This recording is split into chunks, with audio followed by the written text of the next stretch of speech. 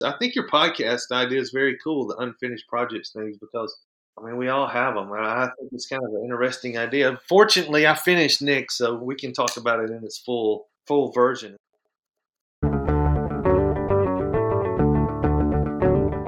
Hello and welcome to Unfinished Unpublished. My name's Emily Anderson and my guest this week is the author Michael Farris Smith. Michael's novels have appeared on Best of the Year lists with Esquire and with NPR, among many others, and he's also been a finalist for the Southern Book Prize and the Gold Dagger Award. His essays have appeared in lots of very eminent places, including the New York Times.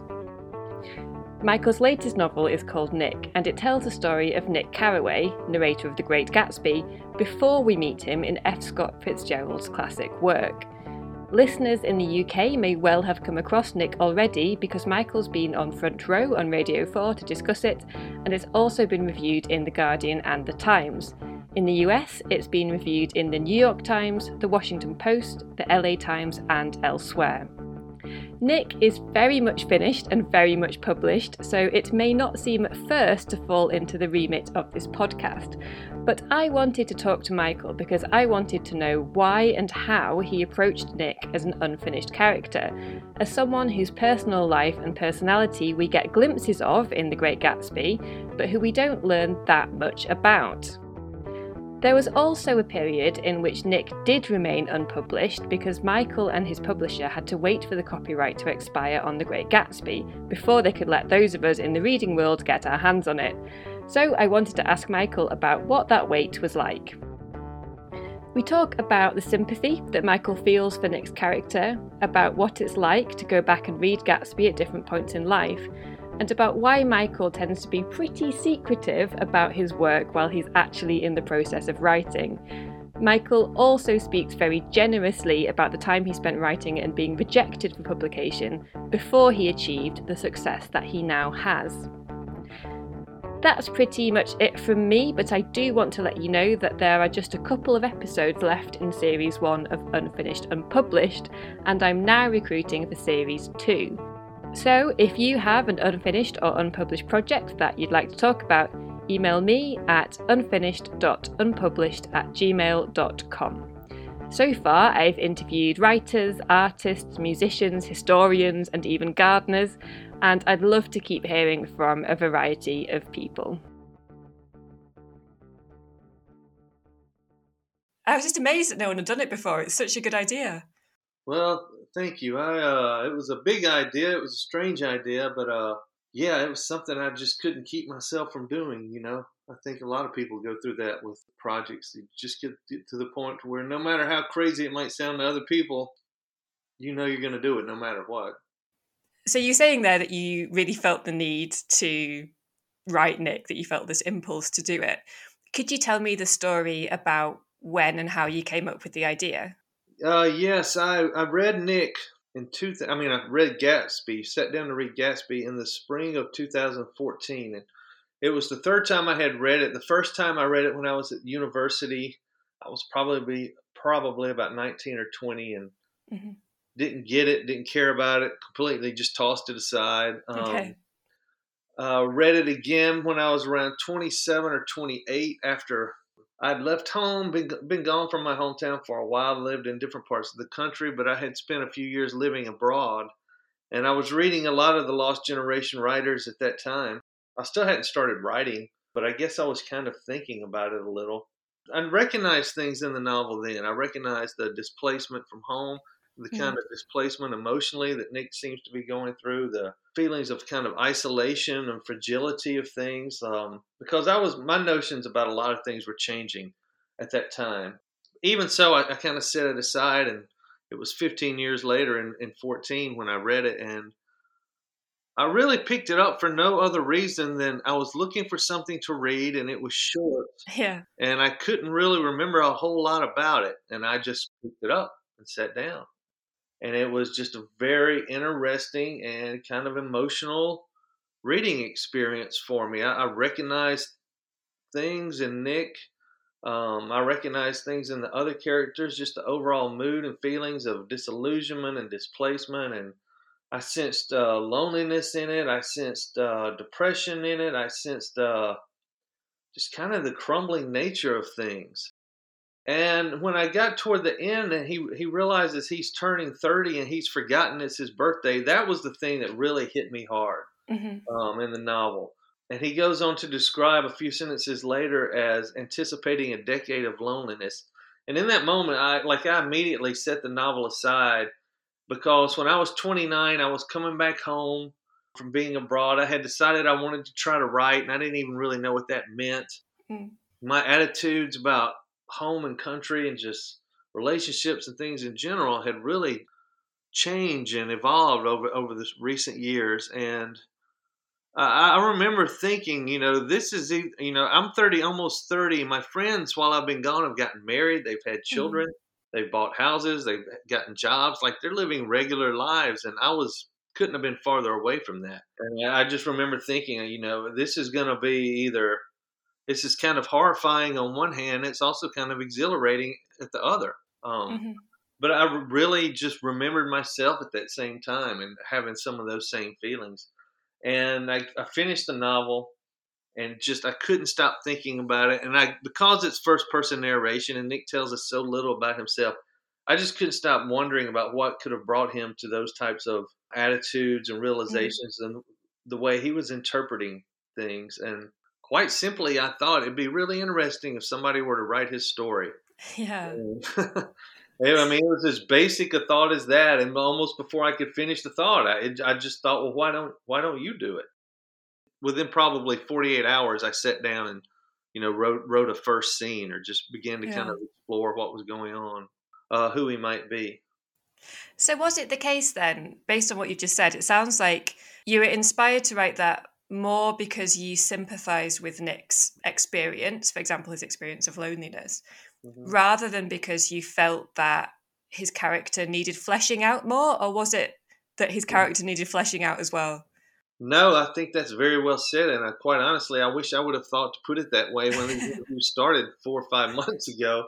I did. I was drawn to write it because I was very sympathetic Mm. to what he was experiencing as a character, and I think great novels do that. I think we've all had instances in our lives where a piece of art, whether it be a novel or a poem or a song or Mm. a painting or something we experience, how it really touches us emotionally Mm. for whatever reason.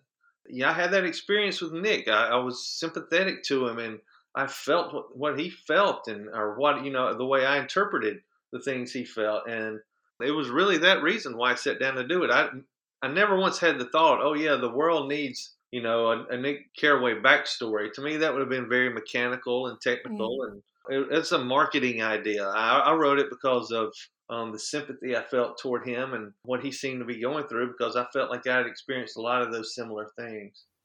So it sounds in a way then, you just said there that I got the sense that there was maybe a gap between your inspiration for the novel and then subsequently how it's been marketed or interpreted.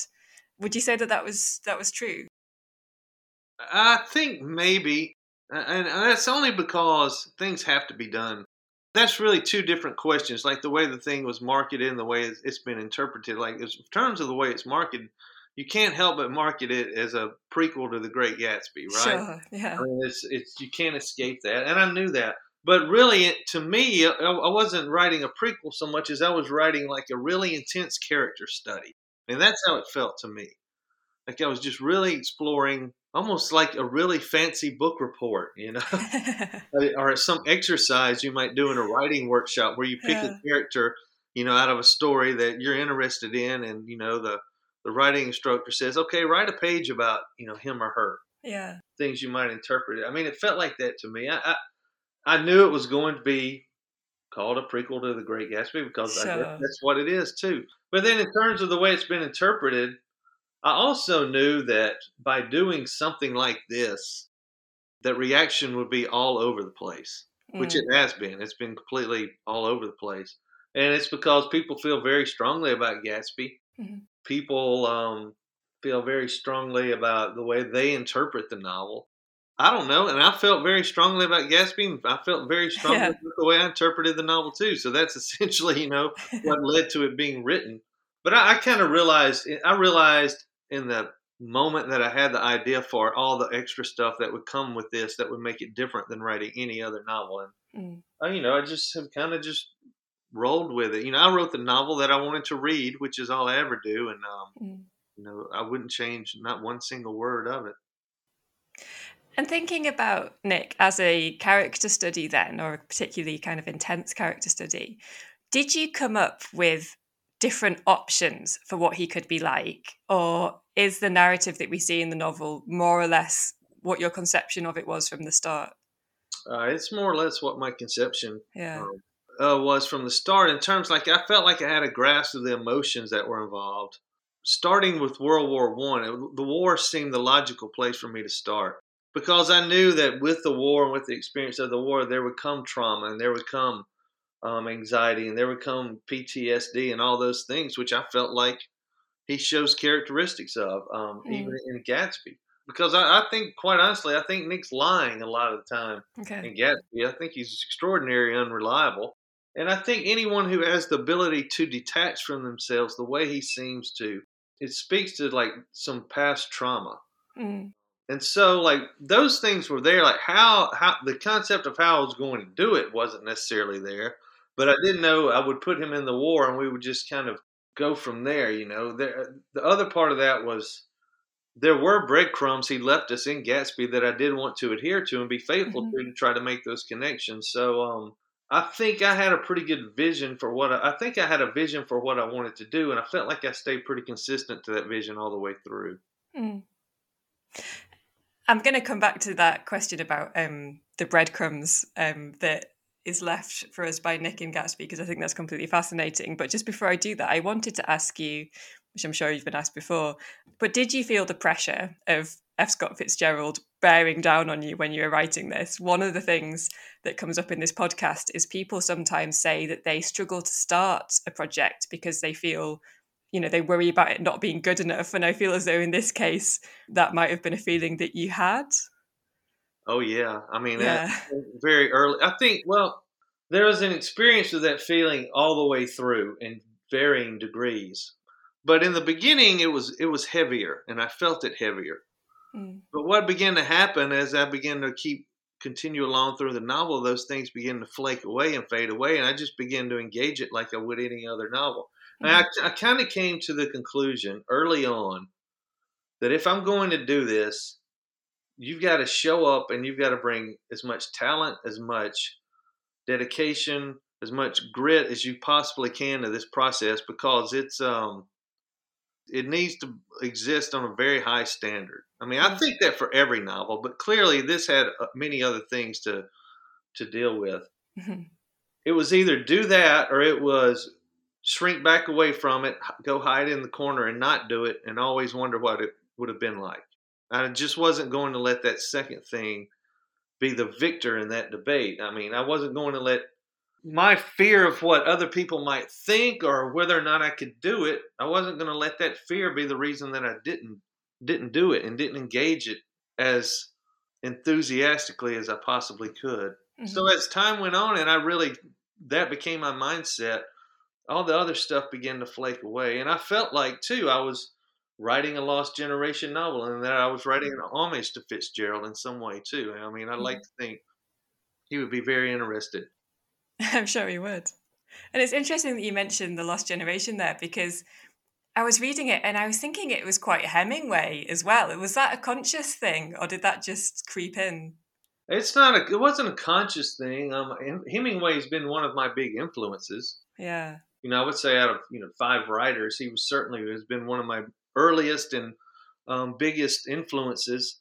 So I think just my style in general is a culmination of those influences, and he's part of that. I Mhm. mean, too, the Farewell to Arms is one of my favorite novels, and I think Mm. it's probably his best novel. It really reminded me of that. Yeah, and I knew when I was going to put Nick in World War One that this needs to feel like a lost generation World War One novel. Yeah. In terms of style, no, I mean, like I wrote in third person for two reasons. One, there was no way I was going to write in first person for a page, much less 300 pages, and try to mimic Fitzgerald's voice that he uses in Gatsby.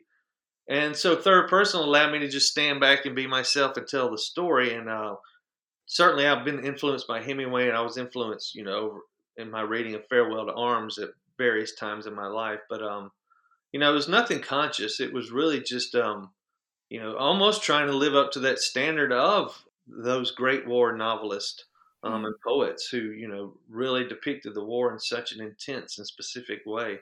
Mm-hmm. So as we're talking about the First World War, you've mentioned that you give Nick a really traumatic experience of the war, partly because of clues that you picked up on in Gatsby, and you think that he must have had a really traumatic war. Could you say a little bit about what those clues were? In my initial, considering doing this, I realized Nick was largely a blank slate, and he revealed almost nothing about himself to us in Gatsby. He was turning 30. He had fought in the war. He was from the Midwest, and that's pretty much it. He didn't say much else about himself or about his family or about any past relationships or anything.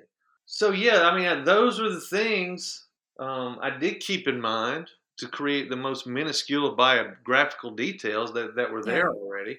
Yeah. And then kind of, the war gave me the opportunity to, I was really looking for what is there that you can use to create experiences. Mm-hmm. And the war was certainly there, and it was a huge possibility. And then I thought the Midwest also was a possibility when he talks about his very kind of protective, upper middle class, conservative background. I thought the boyhood things and his childhood stuff that I offered an opportunity as well, which I, did throughout the novel and kind of creating some things he had experienced at home. His kind of his relationship with his father, which it's presented so briefly in Gatsby, it felt strained to me in those early pages, how it was just very kind of, there didn't seem to be much depth to that relationship. And again, that gave me an opportunity to create some things in his childhood and growing up years that could coincide with that. So I was really looking for taking those minuscule things that were there and seeing what worlds that could be developed that would agree with them. Mm-hmm. And when Fitzgerald wrote Gatsby, he was depicting more or less his own era. But in your case, you were, of course, writing a historical novel as well as a prequel or a character study or whatever we choose to call it. Yeah. I've got a bit of an interest in the First World War, and I wondered how you found it doing the research for that. Was it difficult to get your imagination into that era, or did it come quite naturally? It wasn't difficult because it was things I was already interested in. Paris, I've had a relationship and a love affair with, and been greatly impacted by that city over the years, and the writers of that lost generation, the expats, and just the whole era with, Sylvia Beach in her bookstore and Gertrude Stein and the artists that were around, and just everything that was going on during that period had a big impact on me. So I was already kind of primed and ready to write about Paris again. And World War I, because of my, kind of interest in the lost generation, World War I's always been really interesting to me. Yeah. And so doing a little homework about that, I tell you what it was, though, it was very eye-opening because having gone to school and learned about World War I or studied about World War I, and then having watched, maybe some movies that depict World War I, you kind of have an idea of what it was like. But when you start doing the research and you start finding out what it was really like for the people who served in that war and the things they endured and the way they had to fight and survive and scratch and claw every day, it was really blew me away, just the amount of trauma that had to be involved for those people who actually made it home.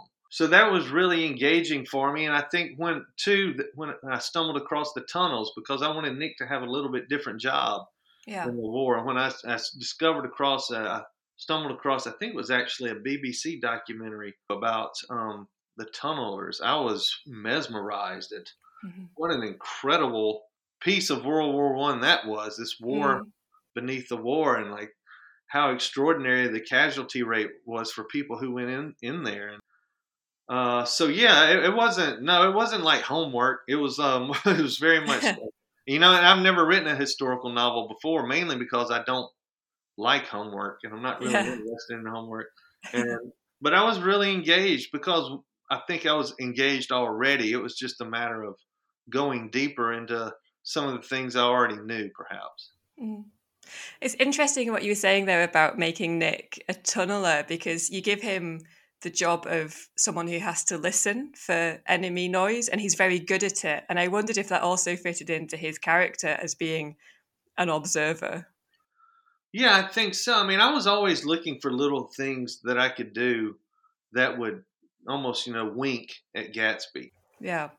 And that was certainly one of those things. I mean, it made perfect sense to me when I began to read about the men who would go down into the tunnels with a stethoscope and a sardine can Mm-hmm. of water and just sit there and be extraordinarily quiet because they had to listen for the enemy and they couldn't be detected. I thought, well, of course, Nick would be good at that. I mean, that's Yeah. his whole thing is he's the wallflower. He's the observer.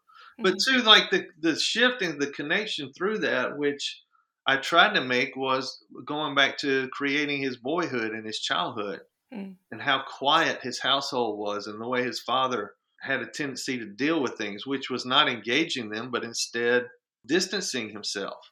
Yeah. It was a matter of having all those little nods and winks toward Gatsby whenever there was a possibility.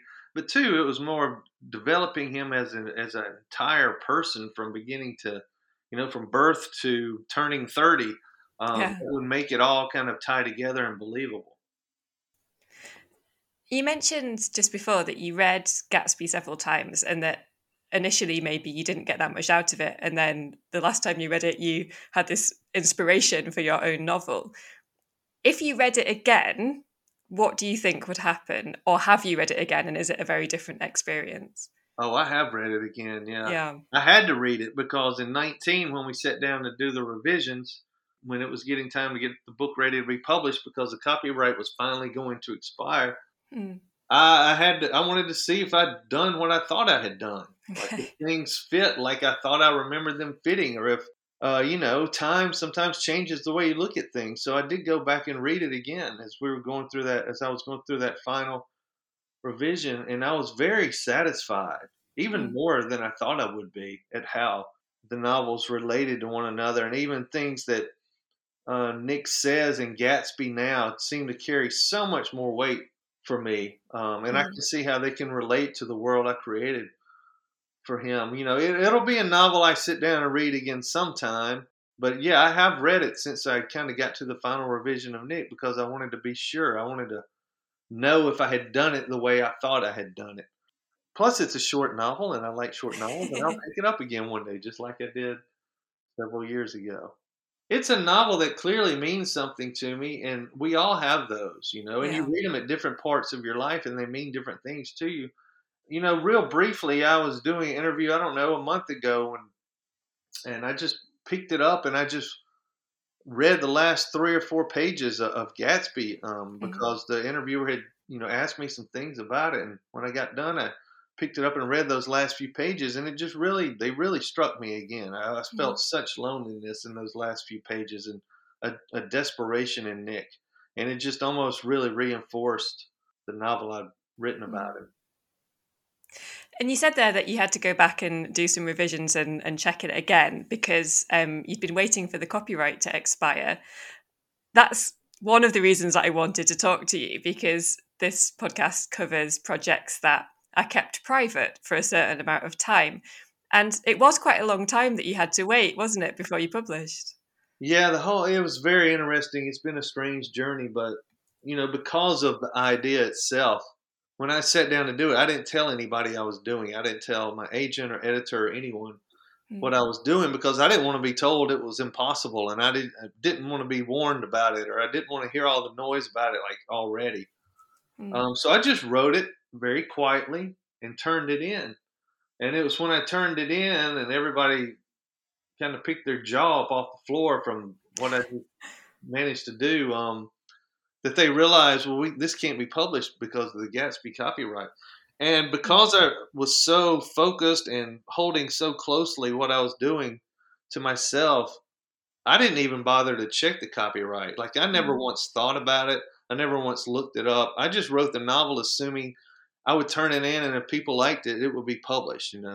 So that was a big surprise for me, and I'm very glad it happened that way. Your podcast is unfinished projects. I feel like if I would have known it couldn't be published for 5 more years, I would have probably procrastinated or set it aside, or would have had the consistency with which I was working on it interrupted, because I would have just gotten maybe lazy, knowing, well, there's no sense in rushing this. So I'm glad I didn't know. But yeah, then we had to sit there where everybody just agreed to button their lip and let's be real quiet and let's sit here for 5 years, and then it'll finally be published, which it was a gut punch at the time. But when I went back in 19 and early 20 to go through the final kind of edits, I was happy the way it came out that way, because I kept writing. I published 3 other novels during that time. And what I saw was, I was very proud of the novel when I turned it in, but I saw that I had gotten better as a writer over that time period. I saw that my style had evolved and matured. So I was a bit relieved, because I had the opportunity then to make Nick a better novel, simply because I felt like I was a better writer. So Nick is a better novel now than it would have been if it would have been published in 16 or 17 or whenever. That's really interesting from my perspective, because I'm very fascinated by the value that can be added by keeping things private or doing things private for a certain amount of time. Yes. So that's really fascinating. I think there's quite a bit of value in that, and it's something I've always tried to adhere to, not just with Nick, but with whenever I'm working on anything. I just don't like to talk about it really to anybody, and I don't like to sing about it on social media or wherever. I just kind of like to keep my head down and work on it, and then there always comes a time to mention what you're doing, but I like the silence of it that occurs when you're working on something. So is it generally the case then that you only share what you're working on when you're certain that you've finished it? Yeah, it's generally been that way. Like, even when I'm writing a novel, I don't really tell my agent or editor anything about it. Kind of been the nature of just how I've worked, because I just don't like being screwed. I don't like having my head messed with or screwed with. I don't like it's inevitable. If you give anybody 5 pages or 50 pages or 75 pages to look at, they're going to have some comment that's going to mess with you. Like, it'll either be, it'll be so positive to where you might not even trust it, or they may ask a question or two that may just throw you off the tracks or throw you off the rails a little bit. And I prefer, and the way I've done things is I write the novel I write it until I'm very happy with it and feel very confident in it. And then I'll send it to my agent, and she'll ask me, "Are you working on anything?" And I'll say, "Yeah." And she goes, "Well, okay, we'll send it. How far are you?" I'm like, "I'm doing fine." And those are kind of my token answers. And as long as she knows that I'm working, it's fine. She's learned not to bother me too much about it. But it just goes back to this notion of I have a vision for what I'm trying to do, and I don't want anybody else in my head messing with it. So one of the things I was actually wanting to ask you was that some people find it difficult to know when to stop tinkering with writing or any other artistic endeavor. How do you tell when your projects are finished and they're ready to share? That's a good question. I think what I've learned over the years is that you just got to begin to trust yourself. You've got to find that moment where you realize I've given this all I can give it, and running the cloth across it and shining it up 0.0005% isn't going to make a difference at this point. It's either what you think it is or it isn't. And I think you just got to finding that confidence and trust in your own work and in your own judgment, I think is very important. The hardest person to bullshit is yourself. You're not going to pull anything over on yourself. Like, if it's, and I think it's fine to ask for help in that instance. I think that's where your agent or your editor or your reading buddy, that's where they come in. But I think also finding that ability to trust yourself and what you're doing and your idea for the project can come in very handy, to where you just get to the point to where this is it. I've given it everything I can give it. I'm very proud of it, and whatever comes next is going to come next. Because the other thing too is that you're going to revise it. Nobody turns in a perfect novel. You're still going to have to revise it. You're still going to have a conversation about it. Your editor's going to have some things to think about. Even in the best novels, there's a little work that has to be done. I think a lot of it is just letting go, just taking some deep breaths and just letting go, and going down that road is stepping as high as you possibly can. And just continuing to think then about your writing process and perhaps also that ability to trust yourself that you mentioned. In the foreword to Nick, you say that you spent a long time writing and being rejected. Could you tell me how you managed to persevere through that period? Yeah, I mean, I'm just like every other writer who, started. You go through this apprentice phase, and nobody knows how long it's going to last. You just keep trying to get better, and you keep getting rejected, and then you get better, and you still keep getting rejected, and then you realize you're good enough, and you still keep getting rejected. And it's just the way it is, man. It's tough. And the thing that always kept me motivated and kept me persevering, kind of kept my belief that it'll happen if I just stay with it, was that I've always been a fan of reading author interviews. And I like to get behind the curtain. Always have and still do. And I read over and over in writers who I admired how much rejection they faced, and how many years, how long it took, and the years of nothing happening, and then all of a sudden, they found that one person who gave them a shot, or who believed in their work. And, the writers that I've loved and admired, I'm as impressed upon and as influenced by the things they had to say about the nature of it all, and of the perseverance and of the work ethic, than by anything they've put into a novel easily.